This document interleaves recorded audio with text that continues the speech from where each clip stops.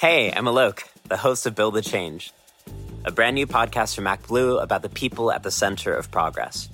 Join us on a journey across the country as we uncover stories about the everyday folks working together to build something bigger than themselves, real change.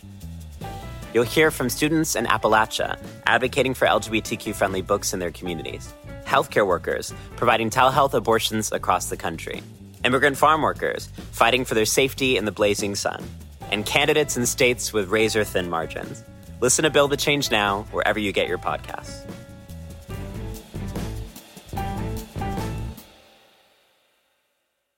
Hey, it's Ryan Reynolds, and I'm here with Keith, co-star of my upcoming film, If, only in theaters May 17th. Do you want to tell people the big news? All right, I'll do it. Sign up now and you'll get unlimited for $15 a month and 6 months of Paramount Plus Essential Plan on us. MintMobile.com/switch. Upfront payment of $45 equivalent to $15 per month. Unlimited over 40 gigabytes per month. Face lower speeds. Videos at 480p. Active Mint customers by 531.24 get 6 months of Paramount Plus Essential Plan. Auto renews after 6 months. Offer ends May 31st, 2024. Separate Paramount Plus registration required. Terms and conditions apply if rated PG.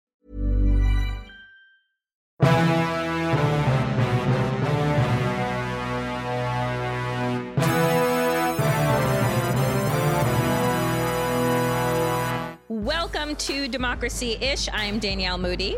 And I'm Wajahat Ali.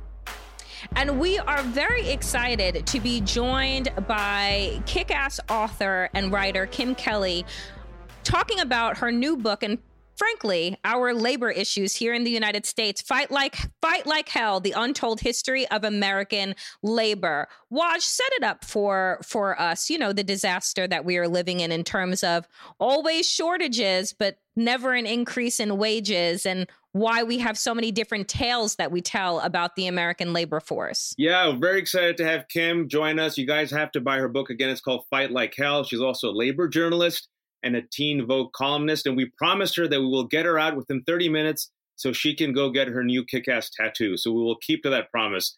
But, Kim, Danielle mentioned this. We've talked about on the show that people are working 2 jobs just to stay broke in 2022 America, the richest, most powerful country on earth. And I'm not an economist. I'm an English major. I'm a simple man. I'm a simple, unfrozen caveman lawyer. I don't understand these big charts, but I have, read that productivity has increased over the past 40 years. The rich have gotten richer. This means that workers are doing their job. They're working really well. Productivity's increased. And yet, income and wages have not increased. Explain this to me like I'm an 8-year-old. Well, if you're an 8-year-old that knows the word capitalism, we could start there. But if you're not, like a Brooklyn Day School type of kindergartner, we could go and talk about greed. That's what it comes down to, right? Like you're saying, productivity is going up. That means profits are going up. That means the people on top who are signing people's paychecks, they're having a great time. They're having bonuses. They're buying yachts for their yachts. They're reaping the, not the profits of their labor because they don't do nothing, but they're reaping the profits of other people's labors. And I mean, when you are in that position, you have that much power, you don't have a government that really encourages you to do much to share the wealth. I guess some people are just like that. They want to hoard it all for themselves and not share. Meanwhile, all the people who are creating that wealth, whose labor is the only reason anything is happening, we're the people that get screwed. Even though there's more of us than there are of them, there are just so few, I suppose, incentives for the people at the top who, for some reason, need incentives to act like normal human beings and share a little bit. It's just kind of as simple as that. Like, some people are just, greedy dicks. One of the things that, and that's 100% true. One of the things that has been troubling me is that sentiment around greed, right? That this is what capitalism and this system has created, is like this unrelenting greed in people. But also what I find is the idolizing that we do of wealth and the wealthy. right? That we look to the wealthy to tell us about their 5 tips on how to be just like them. And I'm like, oh, you mean have a trust fund? You mean be born into wealth? You mean, be born into the currency of whiteness and to be able to build on top of that? And what we don't talk about enough in this country when we're talking about the labor force and the sharing is that we don't actually believe that the poor and middle class are deserving.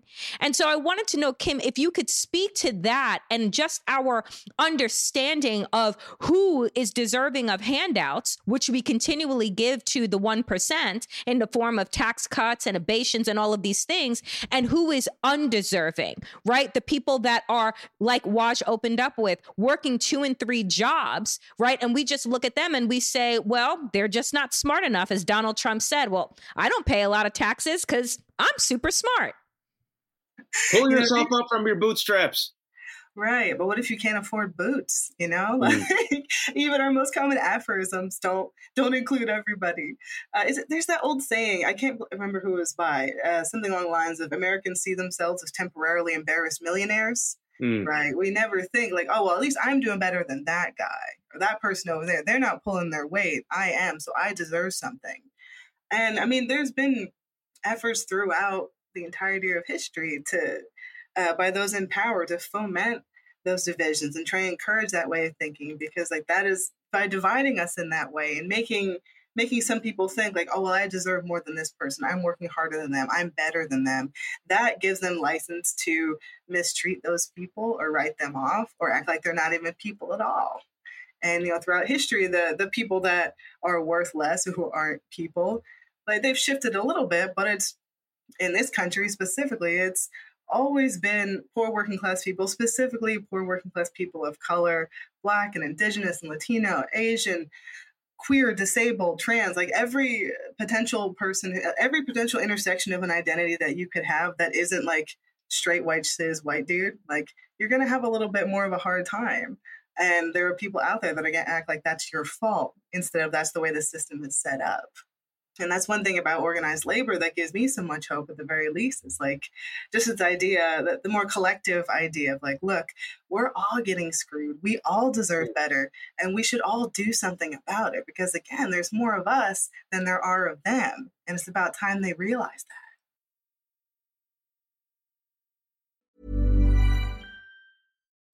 From The New Yorker staff writer Vincent Cunningham, a keenly observed novel of a young Black man searching for his place in the world amidst a moment of historic change.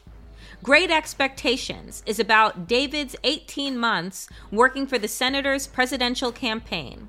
Along the way, David meets a myriad of people who raise a set of questions. Questions of history, art, race, religion, and fatherhood that forced David to look at his own life anew and come to terms with his identity as a young Black man and father in America. Inspired by the author's experiences working on Obama's 2008 presidential campaign, Cunningham uses a political campaign as his narrative backbone. Great Expectations will be one of the talked about novels of the year, Colum McCann. Great Expectations is available wherever books are sold. Hey, I'm Alok, the host of Build the Change, a brand new podcast from MacBlue about the people at the center of progress. Join us on a journey across the country as we uncover stories about the everyday folks working together to build something bigger than themselves, real change. You'll hear from students in Appalachia advocating for LGBTQ-friendly books in their communities, healthcare workers providing telehealth abortions across the country, immigrant farm workers fighting for their safety in the blazing sun, and candidates in states with razor-thin margins. Listen to Build the Change now, wherever you get your podcasts.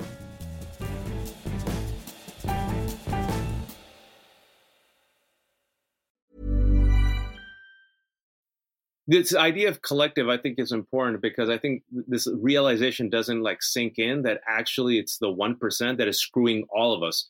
And like what you and Danielle were mentioning, right? It's this whole divide and conquer technique, which is so successful, especially pitting poor whites against poor Blacks, poor immigrants, and poor Asians, right? Part of the Southern strategy going back to the 1960s, where they're like, aha, this is how we can win over white voters. We can say that, look, these Black people are taking away your rights and your jobs, and You, the white man, have to be on top. But the whole time, if you just step back, you look at the elephant is being ridden by, Rupert Murdoch and the Epsteins, and they're trampling all of us. And this kind of comes into focus with what happened last week with Biden as president, forgave $10,000 worth of loans, right? For people making less than $125,000 and up to $20,000 of Pell Grants.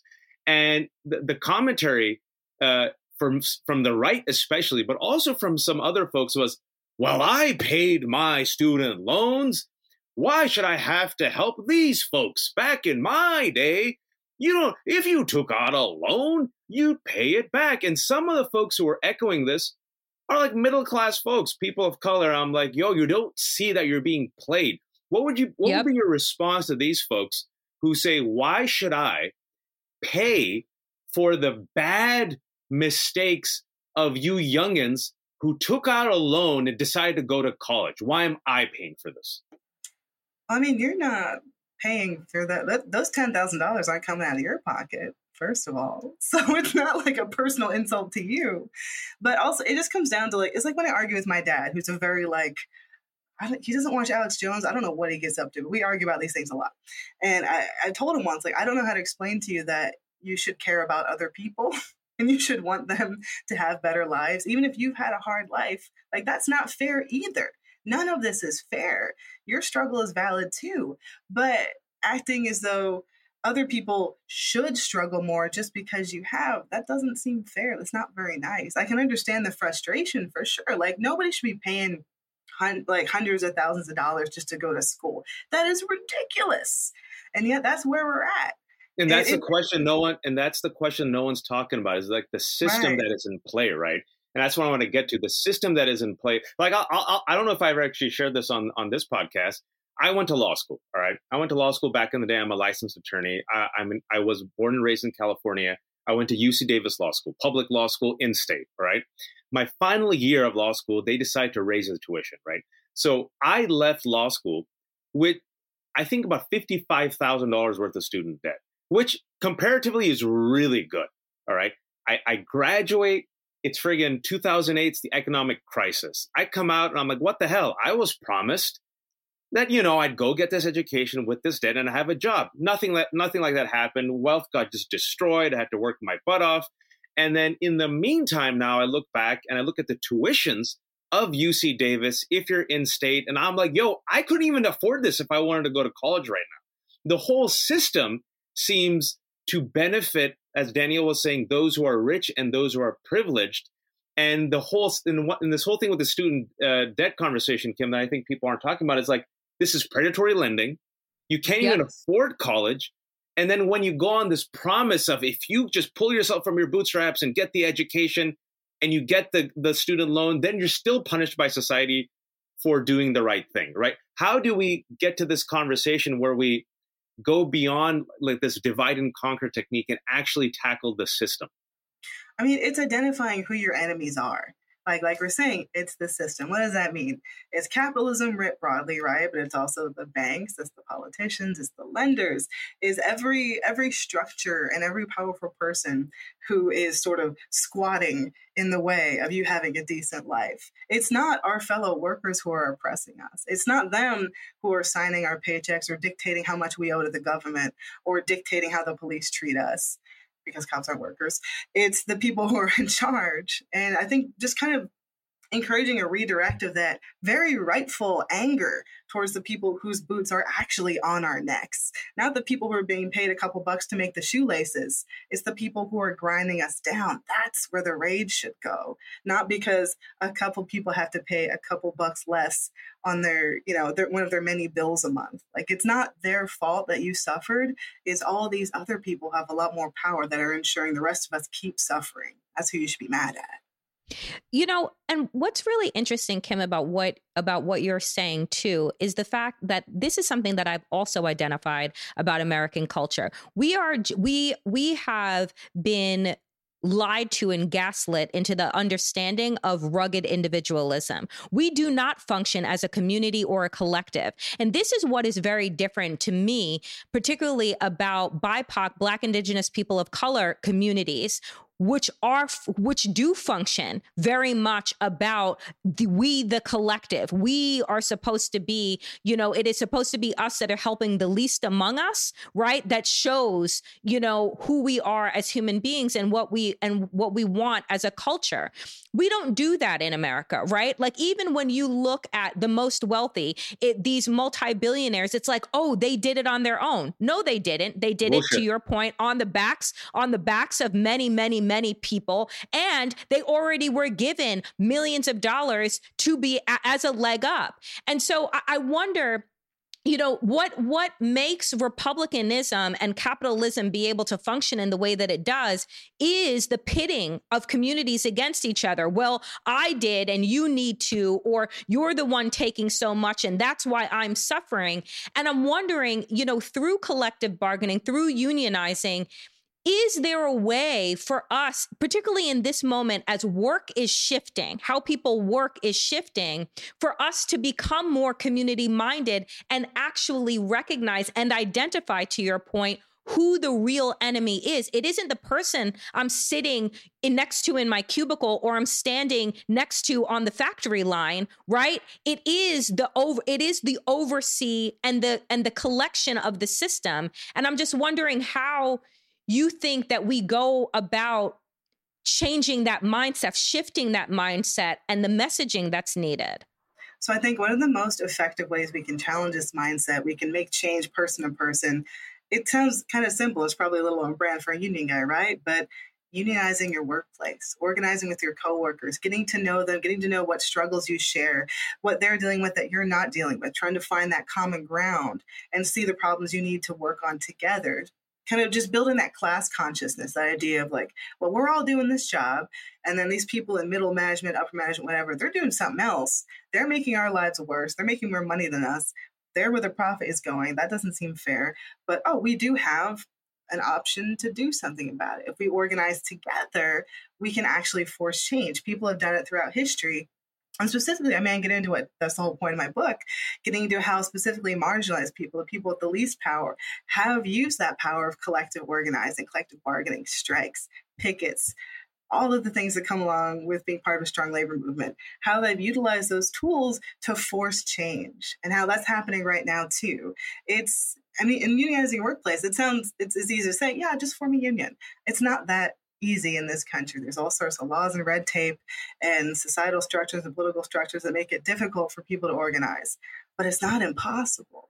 And honestly, thinking back to my experience, like I used to, we were talking about my tattoo appointment earlier, like I spent most of my life in the heavy metal scene, right? But when I was working at Vice 7 years ago, we organized, we unionized because we weren't making any money. We were getting treated terribly. It was for all the reasons people unionize, right? We're fed up. We're sick of this. We're not going to take it anymore. And that totally shifted the way I view myself as a worker and my labor and my place in this world. And it made me get so much more involved in my local community and political organizing in New York. It just kind of cracked open this little shell that I think a lot of us find ourselves squished into because the condition of the American worker is alienation and struggle. And when you're trying so hard just to put food on the table, to take care of your children, your elders, yourself, who has time for anybody else? Well, that's the power of a union. You can make them give you that time, and you can find that time and organize with your coworkers and see the world is so much bigger than me. And these problems are so much bigger than what I'm dealing with right this second. So the only way we can really survive this is to come together and fight collectively, because on our own, we're just sitting ducks. The challenges are so immense, and we're going to talk about some of these challenges to unionization. But let's talk about a positive story, crystallizing exactly what you just said. What happened in Amazon, right? Amazon has been trying. I think if we have to identify the good guys and the bad guys, so let's identify them. Amazon, Starbucks. They are terrified right now that workers in this moment, realizing that for the first time, perhaps in 40 years, they have some muscle that they can flex, right? They're crushing down right now on any attempts at exactly what you said when workers like, we have a moment here where we can actually demand better wages. And they underestimated this young black man who was trying to do this in one of their warehouses. And I want you to just take us through that story, how he was able with his friend to actually convince other workers, we have a moment here. We should flex and we should unionize, and how we pulled it off. Yeah, so got a shout out to Chris Smalls, the man of the moment, who with Derek Palmer and Angelica Maldonado and this whole committee of people in Staten Island at this Amazon warehouse, it's kind of a long story, but yeah, short version is they unionized their warehouse of 8,000 people. And the way they did that, they didn't join up with the traditional labor union, because that's an option too. You can do it live, you can do a DIY. They decided to organize their own independent union. And the way that they got people to sign union cards and they got them to vote for the union and to ultimately triumph over Amazon's union busting campaign, it sounds so simple again, but it was so effective. They just talked to their coworkers. They met them on a very human scale. It was probably this is an effort led by young Black and brown workers who were in a facility predominantly staffed by Black and brown workers. So they were sharing a common language. There was cultural intersections. There was food. There were barbecues in the parking lot. Like, they were able to talk to their coworkers during in the break room and as they're going to from work on the bus. Like, they're able to connect on a very human level that is not always available to organizers from traditional unions, because there's sometimes laws to keep them off the property.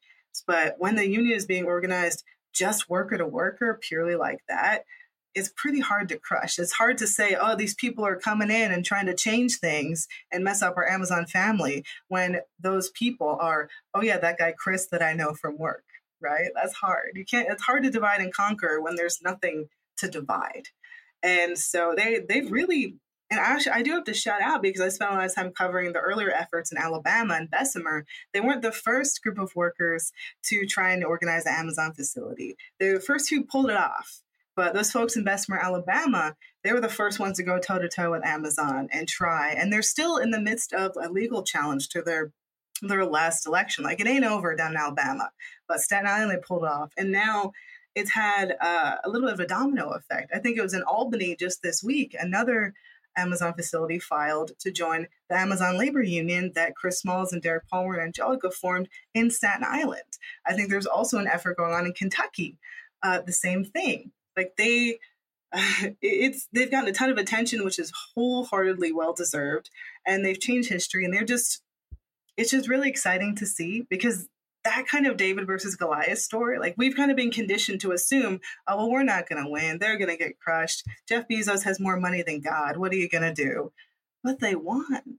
And that is so important, because seeing that happen and seeing them continue to be vocal and to be organized and be very public about this fight, that's inspired other workers to take up the charge and organize their workplaces. Like, you can't put lightning back in a bottle. And like Chris Smalls and the Amazon labor union workers, they're on fire. Can you talk to us, Kim, about the reasons why, outside of what can be very real threats, right, of job loss, why people wouldn't vote to unionize? Right. Can you talk about what are some of the obstacles that are in front of people that Chris Smalls and others were able to either maneuver around, because you're saying it was really a person-to-person appeal, but oftentimes when we hear, we know that unions have been demonized, but there are purposeful ways that they place these Goliaths place poison pills.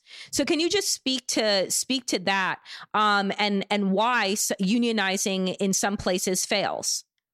So one word, well, two words, union busting. This is union busting. To bust a union is essentially when a company or employer does their damnedest to break down a union effort, to make sure that it doesn't go through and make sure that the workers do not get the union that they deserve and they want. And there's so many different ways, just this brilliant tapestry of terrible ways that employers can do this to intimidate their workers and misinform and threaten and just fully throw a wrench into the works. Some of the things that Amazon's become famous for are, in Alabama, they changed the traffic lights to make it more dangerous for organizers to talk to people when they were stopped in their cars on the way out of the facility. Wow. They hang flyers in the bathrooms and propaganda posters all over the work. And this is not just Amazon too, but this is a common tactics, right? Hanging up posters, anti-union stuff all over the place. One of the most insidious tactics that especially high value rich companies love is bringing in high-paid anti-union consultants to hold what are called captive audience meetings. Captive audience meetings, essentially, you and a bunch of your coworkers get pulled off the line, pulled out of your offices, pulled out of wherever, taken into a classroom, and subjected to an hour, if not hours, of anti-union rhetoric delivered by somebody in a suit who's making like $3,000 an hour. And this happens, companies are allowed to do this with impunity. They can do as many of these as they want. And that is legal under our current labor laws, which are pretty jacked up and need to be updated real bad. That's legal. There are all kinds of things like that employers can get away with.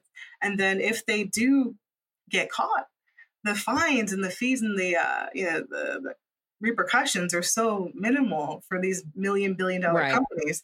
They just keep on doing it. And another thing that I think contributes, it's not necessarily the companies doing this, but it's just sort of this broader anti-union vibe we've been dealing with for decades. A lot of people don't understand what a union is or how it can help them. They've only heard, oh, unions want your money, or they're all corrupt. It's all Jimmy Hoffa, concrete shoes, Fat Tony on The Simpsons, nothing to do with your life. And that's something that even if it's not active active union busting, I've seen workers in newer campaigns in places or in industries that aren't traditionally as heavily unionized, whether it's like nonprofits or grad student workers, retail workers, fast food workers, sex workers. These are workers who have had unions before, have organized and fought and won before, but for whatever reason, they're told, oh, this isn't for you. Unions are for white guys in hard hats in like the Midwest somewhere. They're not for strippers in North Hollywood don't need a union. Yes, they do, and they're going to get one. You know, Amazon workers in Staten Island don't need a union. Yes, they do, and they got one. Like, there's this I think there's just a lot of misunderstandings around what unions are and who the working class is, who is doing these jobs, who is part of the union movement. And hopefully, like what I try to do, what a lot of other great reporters and writers try to do, is break that down a little bit and show, look, like unions are for everyone. They're a good thing. There are reasons why the people in power want you to think that they're bad, because they don't want you to get any more power. They want it all for themselves.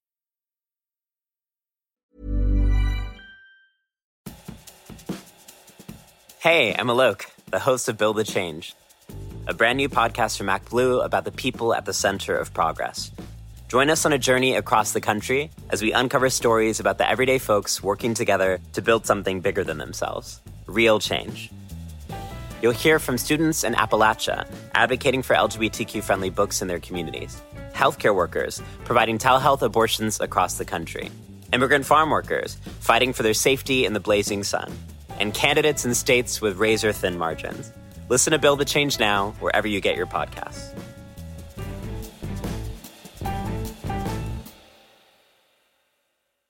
Hey, folks, I'm Mark Maron from the WTF Podcast, and this episode is brought to you by Kleenex Ultra Soft Tissues, your ally to help tackle your allergy symptoms this season. I love the change of seasons, but nobody loves pollen and all those other things floating in the air that make you sneeze during this nice weather. Kleenex Ultra Soft Tissues are hypoallergenic and allergist approved, so fight back against watery eyes and runny noses without worrying about irritating your skin. For this allergy season, grab Kleenex and face allergies head on. I think that's an important point about how I think millennials and Gen X in particular have this antiquated notion of unions, right? Because we grew up with Fat Tony, exquisite Simpsons reference, by the way, right? And if you don't know your past, you don't know the history, you don't know the present. And I think that's important to break things down for people, is that unions used to be a robust part of American life. Like, unions protected workers. Like, people were proud to be members of the union, right? That's how you got collective bargaining. That's how you got like safety measures. That's how you got like compensation. That's how you got higher wages. You know, oftentimes we focus on Trumpism, and we take the DeLorean back to 2016. Sometimes we take it back to 2000 to Bush. If you can you take this back to Reagan? Because I think it's important why there was this deliberate attack on labor unions, which is why, exactly what you said, that my generation in particular has oftentimes this seedy connotation of unions as these Italian mafiosos who are corrupt and, you know, eating pizza with Fat Tony. But that was a deliberate demonization and breakdown of labor unions done by the entire Reagan administration going back 40 years. So Ronald Reagan, may he continue to burn in hell. In 1981, so a lot of it comes down to this very specific strike, the PATCO strike, air traffic controllers strike. They went on strike because that's what workers do when contract negotiations break down. They need more money, they need better conditions. You go on strike.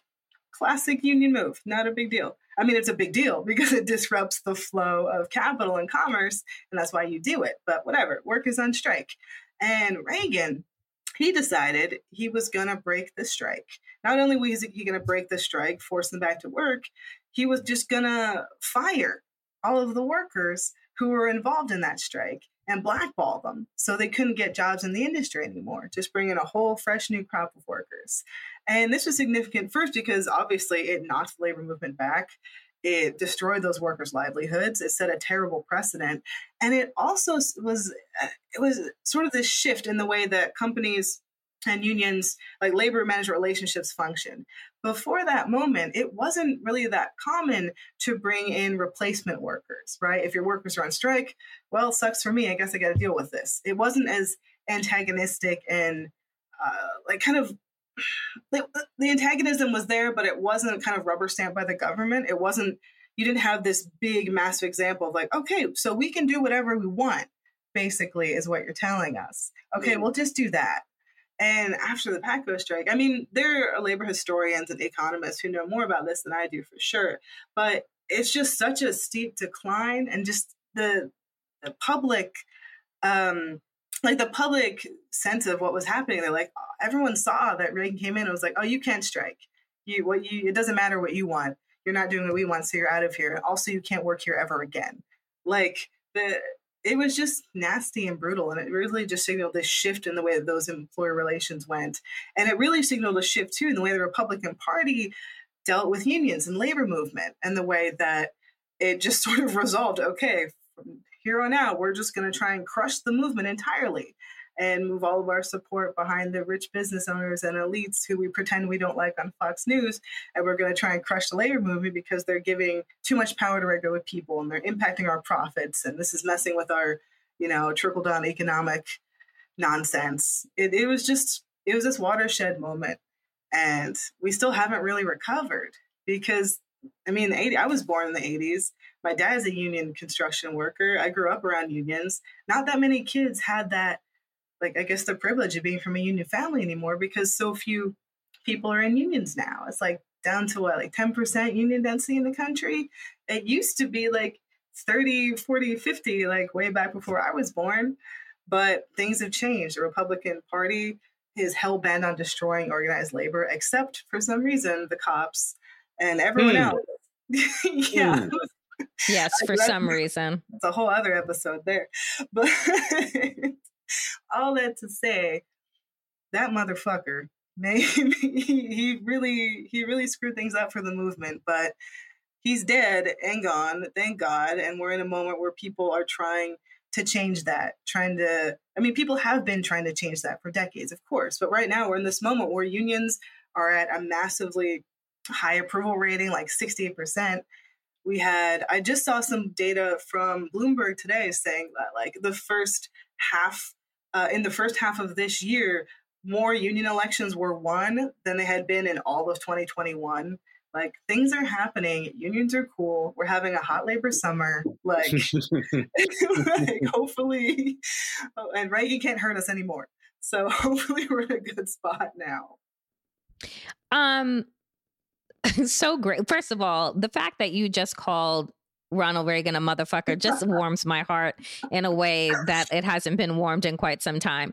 For those who can't see, there was a smile. There was a pure smile that lit up on Danielle's face when you said that. It was genuine, warming. But last question for you, Kim, and I've enjoyed this conversation so much, is what opportunities do you see now that, COVID in all of its complexities illuminated ways that we have been working in this country that do not make sense, right? Have also illuminated for us who is expendable and who is not, right? Who is essential right? So that the rest of us can stay cloistered away safely, but they are expendable, not essential. And so I'm wondering, what opportunities do you see now that weren't available to us 2 and 3 years ago, now that we've been living in this pandemic? I think this shift of consciousness that you described when we're talking about essential work, and this idea that for a couple months in 2021, all the people that for up until that point and now after that point have been ignored, like whether it's delivery drivers, grocery store workers, folks that clean the hospitals, folks that clean the streets, everyone whose work keeps this world going, people whose work is a million times more important than any CEO in America has ever been in their entire life. For a brief moment, they were recognized. Some of them got a little bit of extra money, a little bit of hazard pay. My partner works on a farm. He got a couple bucks of hero pay or whatever in 2021. Not sure where that went. And a lot of people had that experience too, right? For this brief moment, we were valuable, we were recognized, and that all went away because people got sick of it. Employers got sick of paying and clapping and pretending they care about their workers. But the workers are still there. They're still going to work, or they're quitting and trying to find something decent because for another brief moment, the government did something helpful and sent people a little bit of money.